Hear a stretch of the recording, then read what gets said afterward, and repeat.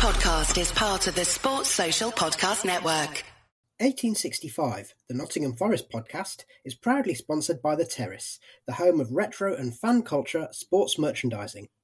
Check out their range of Forest merch by visiting theterracestore.com or visit them on social media. The 1865 Match Report. Welcome to the 1865 Match Report as we reflect on Steve Cooper's first match in charge of the Reds. It ended Forest 1, Millwall 1, and a point for the new man in his first game as head coach. Forest made a bright start to the game, but it was Millwall who went in front. Matt Smith, remember him, giving them the lead midway through the first half with a header, beating Joe Worrell in the air and then nodding past Brice Samba into the corner, a well-taken goal. But Forest came back in the second half and it equalised 7 minutes in. Max Lowe, he didn't mean it, but we don't care. The ball from the cross on the left-hand side, sailing over Bart Spilkowski in the Millwall goal, and it was in off the far post to make it 1-1. Forest had chances during the game. There was an early one, Lewis Grabban firing straight at the keeper after good work from Spence down the right-hand side. Lyle Taylor also saw an effort blocked in the second half after a nice corner move. But in the end, neither team really troubled the goalkeepers as the game went late on, and both teams settle in for a share of the spoils. I'm joined by Baz to look back on the game. Starting with the first half, Baz, what did you feel was different under Steve Cooper that we hadn't seen from a Forest team, particularly on home turf this season? Obviously, the shape was different, so we matched them up with a back three again. It'd be interesting to see what happens when we play against a team that plays a back four. Do we stick with a back three or do we change shape again to match up whoever we're playing against? What that meant as well, the front three, which yesterday started off with Grabban, Lolly and Johnson, they swapped positions a lot. So quite often it would be Grabban on the wing with Johnson in the middle or whatever, Lolly and Johnson swapping wings, which I thought was really interesting. But all three of them played quite narrow, so we relied on the fullbacks, or the wing-backs rather, for all the width. Luckily, they were very, very good yesterday. To come on to the fullbacks, because they were both very good, Max Lowe and Jed Spence, what were they bringing the team that perhaps we hadn't seen previously in the season? You mentioned there the width, but I think they were also big outlets for Forest, just trying to get the ball into wider positions and stretch Millwall where they could. Yeah, absolutely. So I think what used to happen would be we'd have say Grabban up front, and then the other two attackers would be playing wide. So they'd offer an overlap, but it would leave the centre of the park quite empty. Whereas this meant that we could sort of have bodies in all areas of the park, because the Spence and Lowe, they both loved bombing forwards and getting very, very high up the pitch, very, very wide. It did kind of have a bit of a problem where sometimes they would end up almost by the corner flag and not really have any options because everyone else was right in the box. And so if they couldn't get a high cross in, then they had nowhere to go. But it did mean that we could stretch them and basically meant that we weren't outnumbered in any part of the pitch, which is what's been happening for the last, 6 months or so. And the Millwall goal, it came after they started to take control in the first half and pin Forest back into their own half. And it was a typical goal that we seem to concede against Millwall, and particularly to Matt Smith with a cross coming in and a header. Just watching it, you start to think, oh, here we go again, didn't you? Yeah.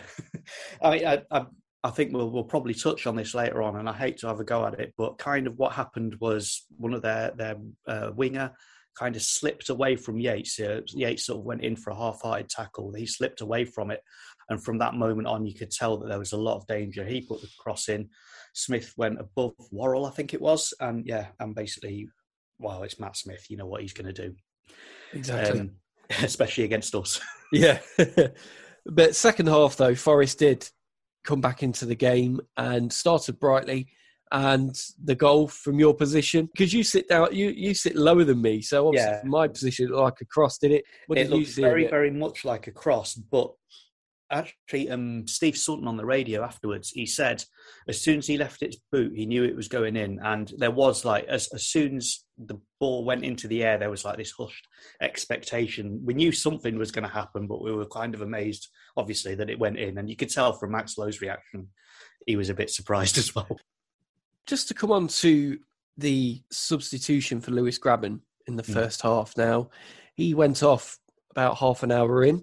But you wanted to pick up on something with the substitutions. Is something to do with the concussion substitution that Forest didn't take advantage of? Well, so, I mean, I didn't know about this, but apparently if you have a player taken off for concussion, then the opposition also gets an extra substitution as well to make up for, to equalise it or something like that. Now, the actual incident, the bloke next to me was screaming for a penalty. I thought, it was 6 of one, half a dozen of the other, basically. 2 players committed going for it. I don't think it should necessarily have been a free kick against us. It was just one of them things. They ran into each other. But the interesting thing was Steve Cooper afterwards said that Grabban was out with a thigh injury, not concussion. So the fact that Millwall had 4 substitutions kind of gets negated by that.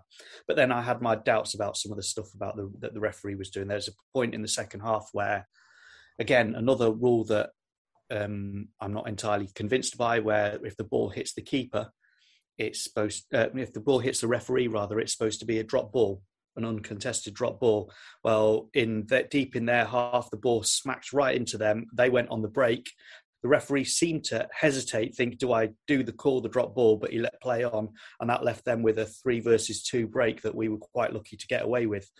So part of me thinking maybe the ref just isn't fully up to date with the rules.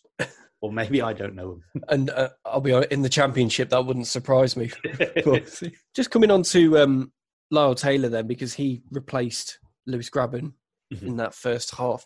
I think what it shows, especially now if Grabban does have a thigh injury and could miss the next couple of games, it shows that we did need to bring a striker in during the summer. I mean, that you could argue that Mighton and Johnson can both play up front, so they could slot in there. But I mean, when you've got the teams we've been playing recently, your Cardiffs, your Millwalls, your Middlesbroughs, you don't really want to be putting Alex Mighton up against some big lads like that. I thought what was also Taylor got quite a lot of abuse from the stands.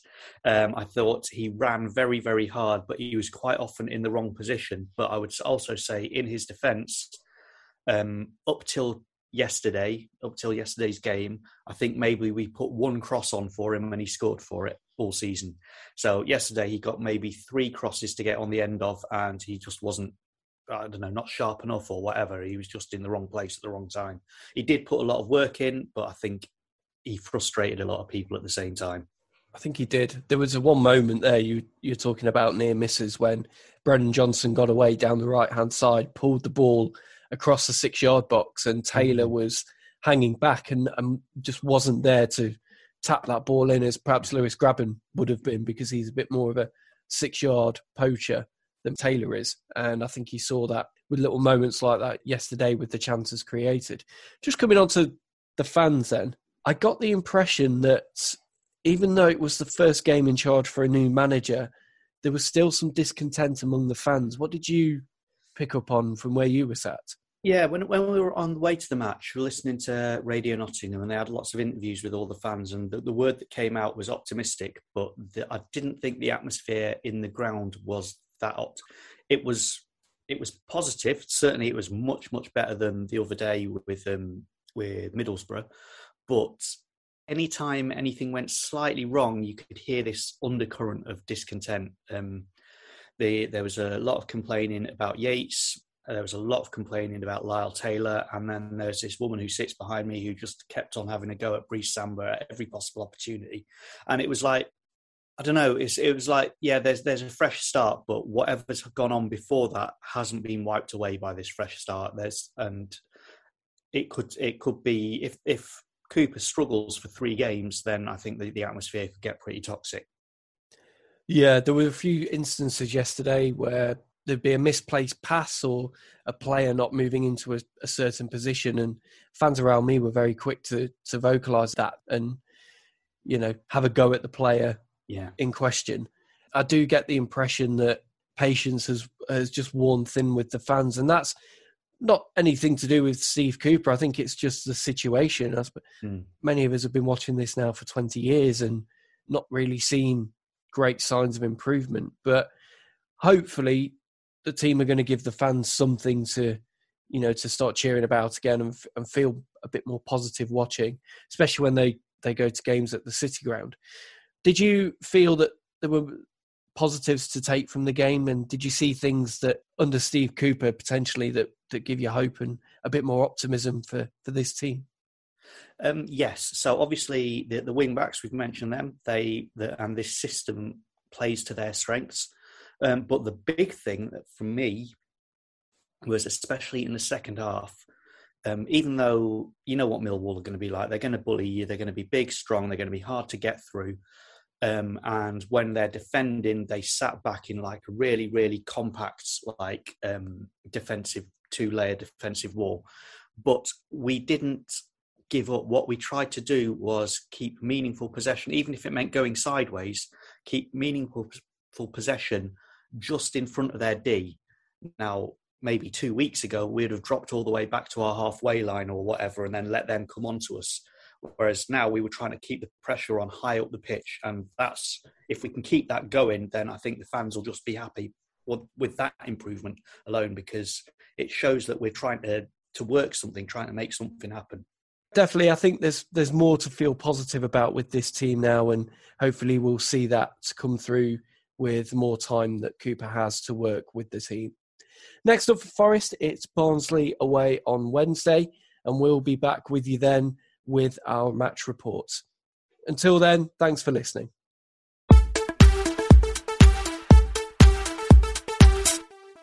Sports Social Podcast Network.